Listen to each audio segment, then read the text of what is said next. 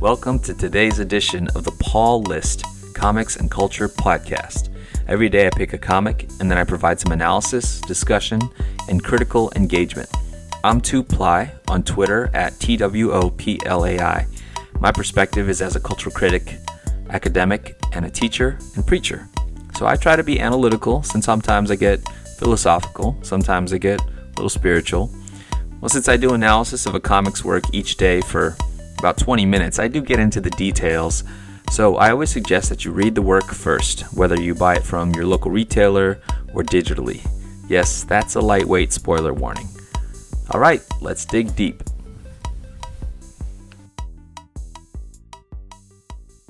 It's Friday, July 8th, 2016.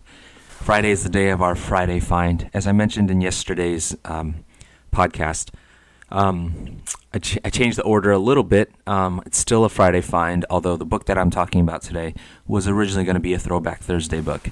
That book is Nat Turner by Kyle Baker. The reason I changed the order is because of things that are going on in these days, and when I made that decision, it was before much of what has precipitated. I think that's important to note. At the time that I decided to talk about it, it was just after Alton Sterling and his killing by police captured on video. Within 24 hours, Philando Castile was shot and killed by a police officer, and his girlfriend filmed the incident and live streamed it on Facebook.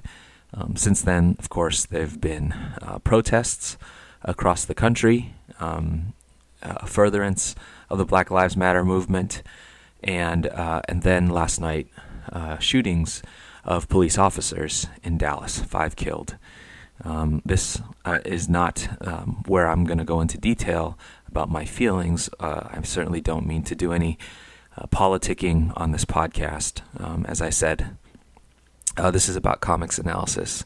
But I think there are times when comics are, I don't know if it's even the right thing to say, important in some sense to how we as a culture and society, that's the wrong way to say it, as cultures and societies deal with the things that are going on in our world. And so I felt like it was necessary then. I still feel like it's viable now for me to have this analysis that I'm going to do, although it all has become more fraught. And so from the outset, I want to say Black Lives Matter.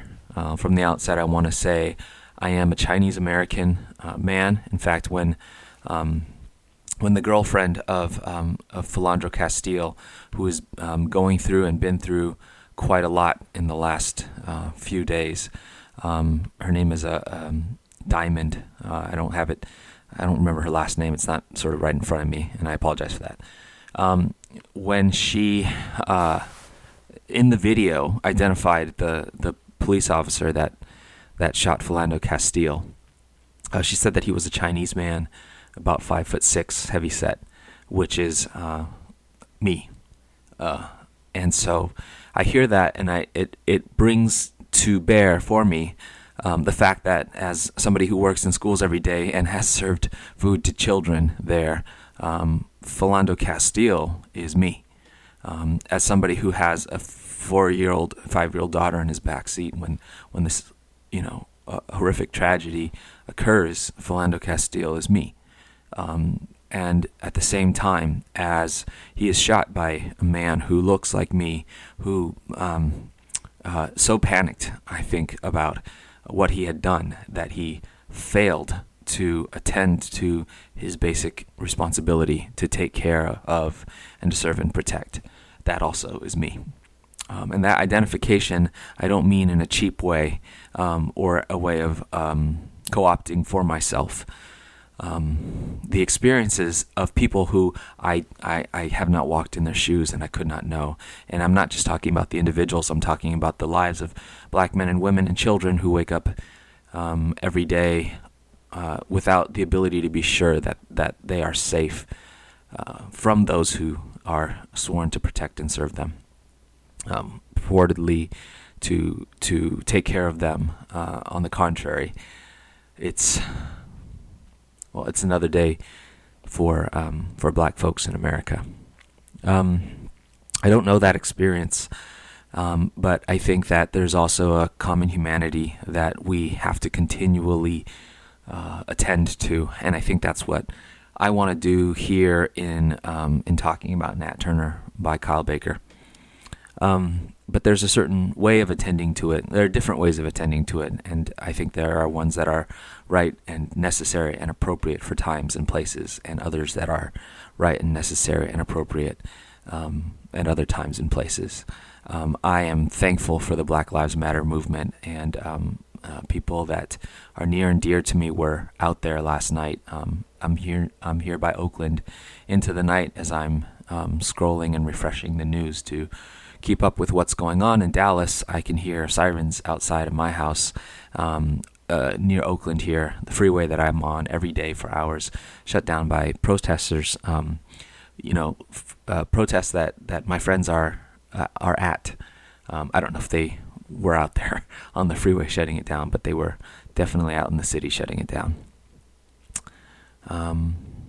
I, meanwhile, can't be out there because I'm taking care of my mom. And I think it's part of the way that we confront times like these, the way that we confront deep-seated social issues like these, that we become more sensitive and more aware of those around us.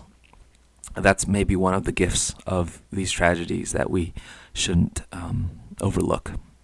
That sensitivity, sometimes we want to translate into words. And my Twitter feed and my Facebook,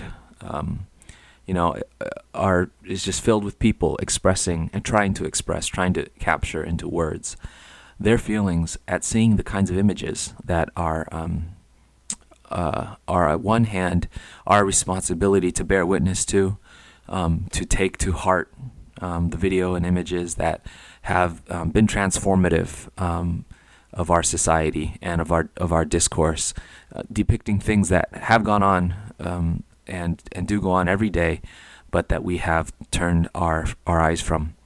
Now we can no longer. And at the same time, there are those who cannot bear to see, including our African American dear brothers and sisters, and those who aren't. I can't bear to see because of how painful it is. And I watched the Alton Sterling video, felt it was a sacred responsibility, and also just needed to see it, and also very hard not to. But I couldn't watch the complete Philando Castile video because once it became obvious that there was a daughter my age sitting in the back seat witnessing all of this, I just I had to shut it down. I had to shut it off for myself emotionally, knowing that I would want to come back to it one day. This is about all of us, and it touches all of us. Sandra Bland, Eric Gardner, Tamir Rice, Michael Brown, Trayvon Martin, Oscar Grant, whose killing by BART police officer was depicted in the movie Fruitvale Station by Ryan Coogler, who's going to do the Black Panther movie, and I'm really interested in what he's going to do with that. He also filmed Creed, of course. That all took place and was filmed in the very same BART stations and stops and on the streets, Hayward, where Oscar Grant lived, Oakland, that my family and I live in and walk in every day. But you don't have to be that geographically near today for these images to land. Images of not only the violence, but the aftermath, things that we are seeing now in the news, things that we are seeing on Twitter feeds and that are then taken off by just people. I think it's been a week when the power of images and how temporary or transitory they are, be they from former congressmen or from Donald Trump or whatever, it all is just speaking so much louder than words. This is also a week from when Elie Wiesel, the Holocaust survivor, Nobel Prize winner, author of the book Night, died, and there's an article on Slate about some work about Elie Wiesel that talks about the power of silence in his work, the importance of silence, almost a philosophy, a theology, an ontology of science. It's called His Profound and Paradoxical Language of Silence, written by John Kelly. He quotes Elie Wiesel saying that, convinced that this period in history would be judged one day. He's talking about the Holocaust. I knew that I must bear witness. I also knew that while I had many things to say, I did not have the words to say them. Painfully aware of my limitations, I watched helplessly as language became an obstacle. It became clear that it would be necessary to invent a new language. But how was one to rehabilitate and transform words betrayed and perverted by the enemy? He's talking about how, for people who are oppressed, language very often has been controlled, been dominated, and thus perverted by those in power. And perverted in that you can't speak because often the words don't exist to describe what you experience. Those words have been owned and dominated by the oppressor. I mentioned I'm an academic. I'm also an English teacher. Language and words are my trade. I teach English. I believe that giving access to the power of language, to the transformative power of language, is essential to our humanity, essential to our society, essential to social change and social justice. But I come to Nat Turner by Kyle Baker, a book that I read many years ago. Kyle Baker began publishing it, I think, either in 2005 or 2006, independently. Of course, he's really one of the most prolific and well-known comics creators of the last 3 decades. 2, probably. Yeah, I'm probably wrong on that. Anyway, had done work for, the Big Two, Plastic Man, and all sorts of things. Had this great cartoony style, but a capacity for visual realism. And Nat Turner was independently published because he wanted to own it as a story. In fact, that's an important part of how he describes why he did and how he did Nat Turner. Nat Turner, of course, for those who don't know, is the story of a slave revolt in the 1830s.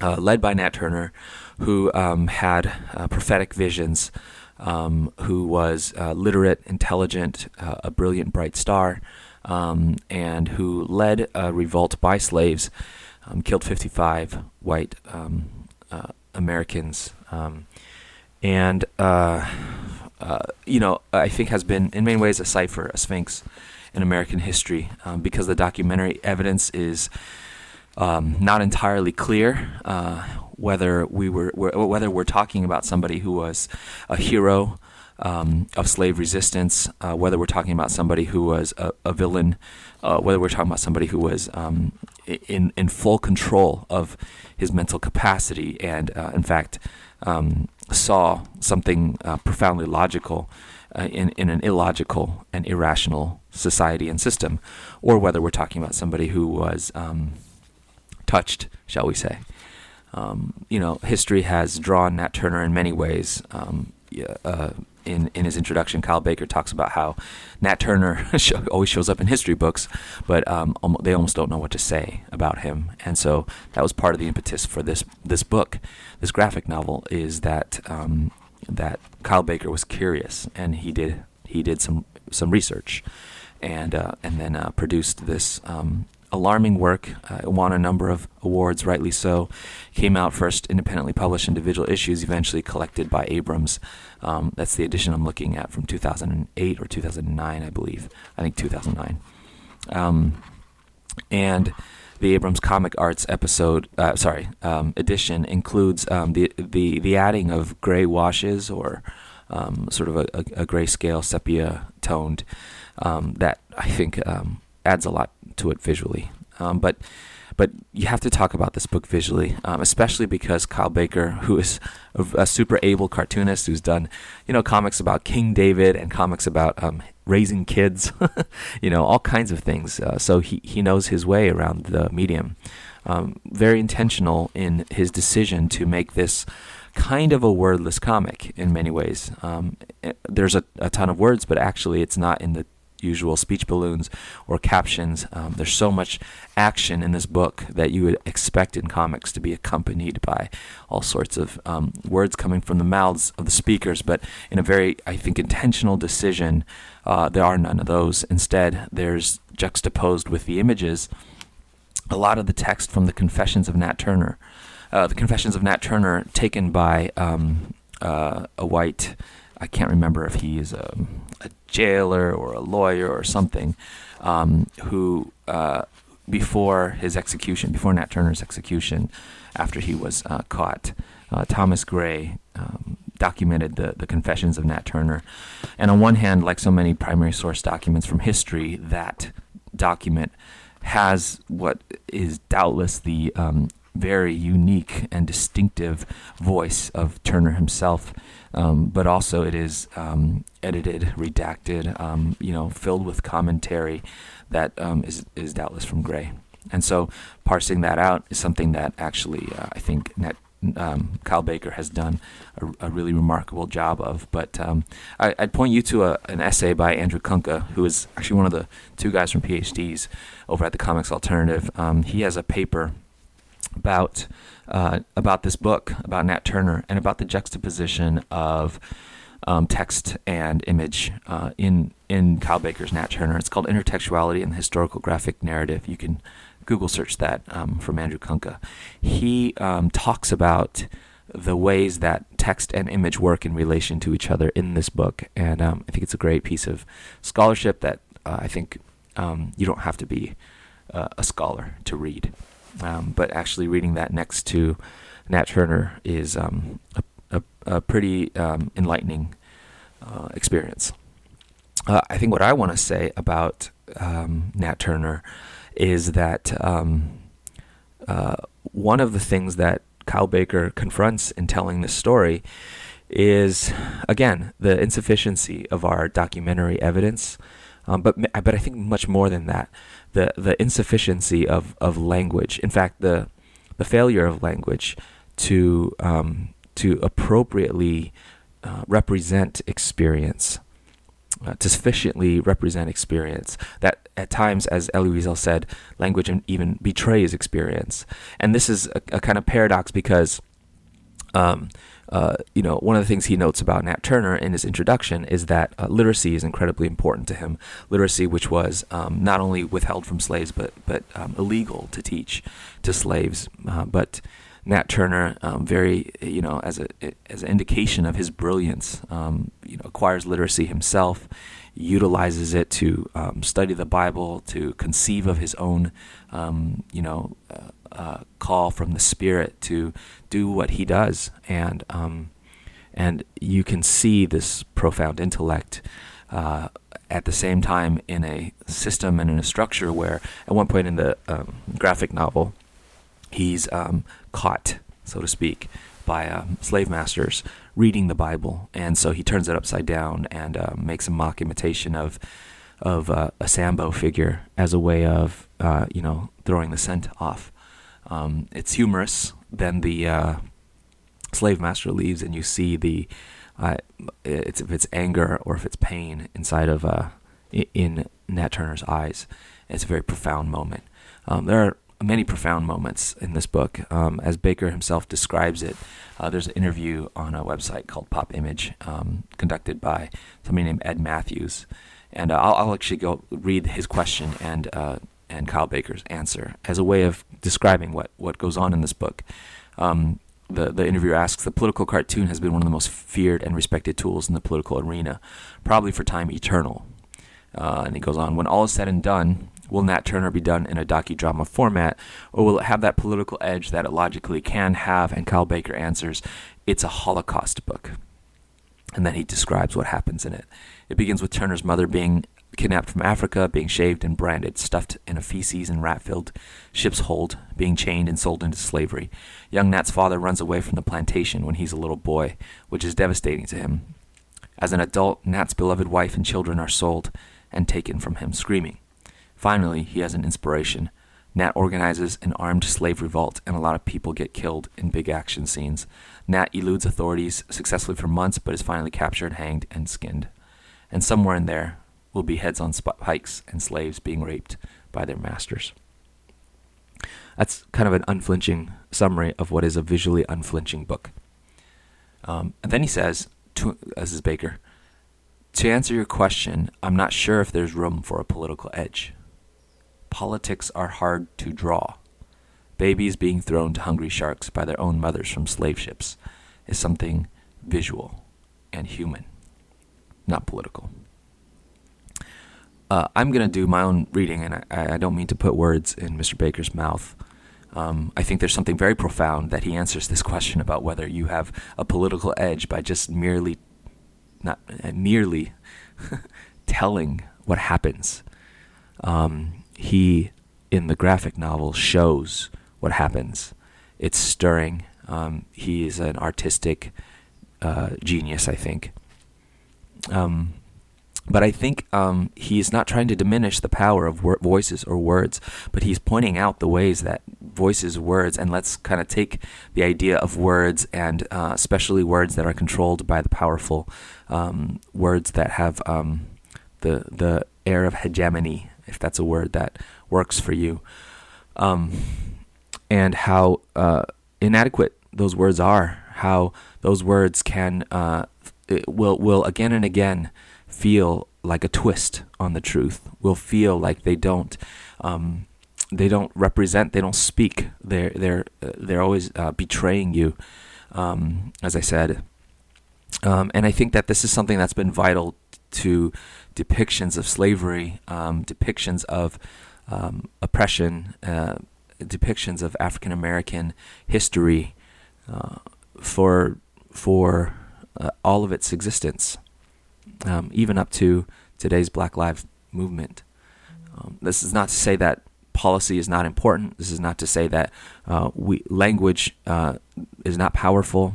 This is not to say that speaking out is not necessary. Please don't take me the wrong way in saying that. The point is that the cultural expression that is necessary is often wordless, has to be, because words are lies. They're part of the structure of a modernity that is structured on lies. And you can take that even further to the ways that words are part of this bureaucratic, system of domination, where somehow, being documented erases or excuses the erasure of your humanity. There's an academic essay by a scholar from UCLA named Charles Goodwin from a number of years back about the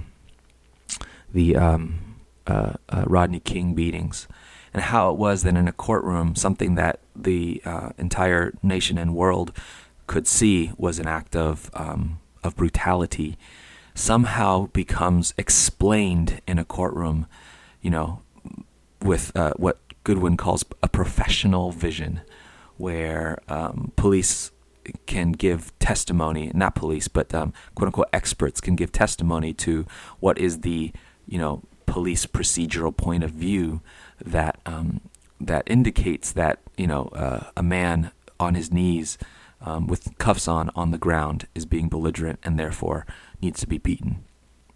I think that essay is highly relevant for today. How is it that we see? How do we justify our reactions when we wield power? But to kind of shed light a little bit more on what it is to have this voice, and I'm talking now about the voice of a graphic novel like Nat Turner. I turned to Paul Gilroy, who is a British cultural studies scholar. And he has a book called The Black Atlantic. It's from 1993, and it's a really significant work in cultural studies and in diaspora studies. And he talks about what he calls the Black Atlantic, which is that, the space that between, of course, the triangle of the slave trade. Here we have Britain, where he is. Here we have the New World, or the United States, and here we have Africa, from which slaves are extracted. And he talks about the legacy of black music, of jazz and hip hop, And in a chapter called Jewels Brought from Bondage, Black Music and the Politics of Authenticity, he touches on this idea of silence is not the right word, nor is it mere language. He says the question of racial terror always remains in view when these modernisms are discussed because imaginative proximity to terror is their inaugural experience, right? It's coming out of the experience of terror that leads to certain expressions, certain cultural expressions within modernity. This focus is refined somewhat in the progression from slave society into the era of imperialism. And here's, I think, where it keys in on what I'm trying to capture. Though they were unspeakable, these terrors were not inexpressible. And Gilroy says, my aim here is to explore how residual traces of their necessarily painful expression still contribute to historical memories inscribed and incorporated into the volatile core of Afro-Atlantic cultural creation. Right. A little bit later, if you'll just allow me to quote a little bit more, he says, and he has this phrase, the topos, which is like the location, the space, the topos of unsayability, produced from the slaves' experiences of racial terror and figured repeatedly in 19th century evaluations of slave music, has other implications. It can be used to challenge the privileged conceptions of both language and writing as preeminent expressions of human consciousness. The power and significance of music within the Black Atlantic have grown in inverse proportion to the limited expressive power of language. It is important to remember that the slaves' access to literacy was often denied on pain of death, and only a few cultural opportunities were offered as a surrogate for the other forms of individual autonomy denied by life on the plantations and in the barracoons. Music becomes vital at the point at which linguistic and semantic indeterminacy/polyphony arise amidst the protracted battle between masters, mistresses, and slaves. Sorry, it's so good I have to keep reading. So profound. This decidedly modern conflict was the product of circumstances where language lost something of its referentiality and its privileged relationship to concepts. This is, again, Paul Gilroy in the Black Atlantic. I think that what Kyle Baker does in Nat Turner is there are many scenes in which the language of the testimony, of the confessions of Nat Turner are placed next to the images of what's happening, of what's occurring, and that includes the experience of slavery of Nat Turner, seeing his father run away, of experiencing horrors that I can barely speak about, and then of what happens when he leads, inspires, and leads a group of slaves in the revolt and in the violence that occurs. And I think Kyle Baker is incredibly canny because Nat Turner has been taken and appropriated and his story retold in so many ways that make of him either a hero or villain. I think what comes out of this is that he is a human, and in ways that I don't mean to cheapen by association, he is a superhuman in the sense that he is able to draw on tools that transcend the limitations of a person placed in a position, and whether or not that is good or that is bad, those words fail. Whether or not this is revolution and justice, or this is unspeakable horror or villainy, I think Kyle Baker is at pains to show that these are human beings all around.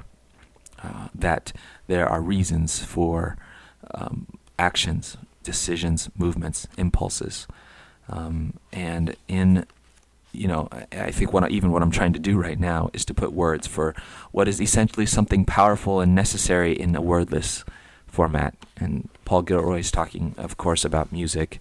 I think in many ways it is true too of images, because we live in a time now when yes, words are as easy to transport as they've ever been, but also it's becoming true that images too move around in ways that they never have before.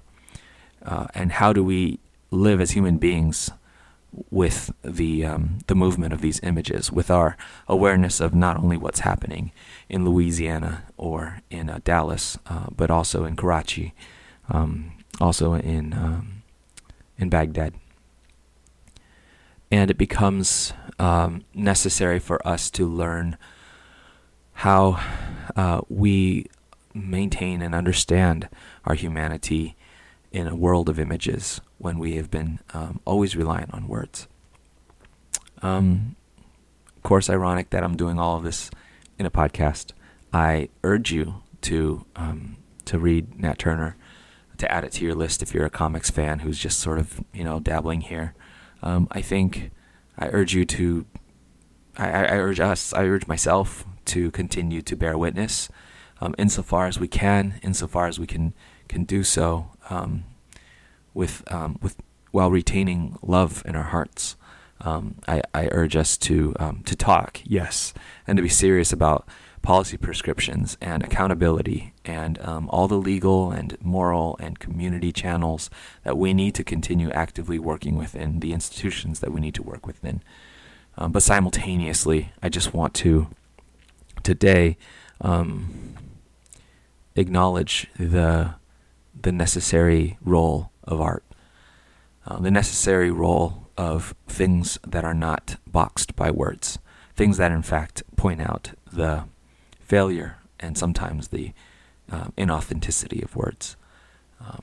And I want to thank Kyle Baker for giving us a work in comics that does that so powerfully. All right. Well, thank you. There's a vulnerability for me in talking about this. It's nothing like the vulnerability that people experience every day. It is inconsequential, and so I would ask that if that's a thought for you, that you continue to turn your attention, that we continue to turn our attention toward listening to the voices of people as they express things that are, in fact, inexpressible. All right, tomorrow is the Saturday Super Friend. I think I'm going to talk about Superman and his son. and thank you for listening. This has been the Paul List. I'm at 2ply at Twitter. And keep reading. Please, keep reading.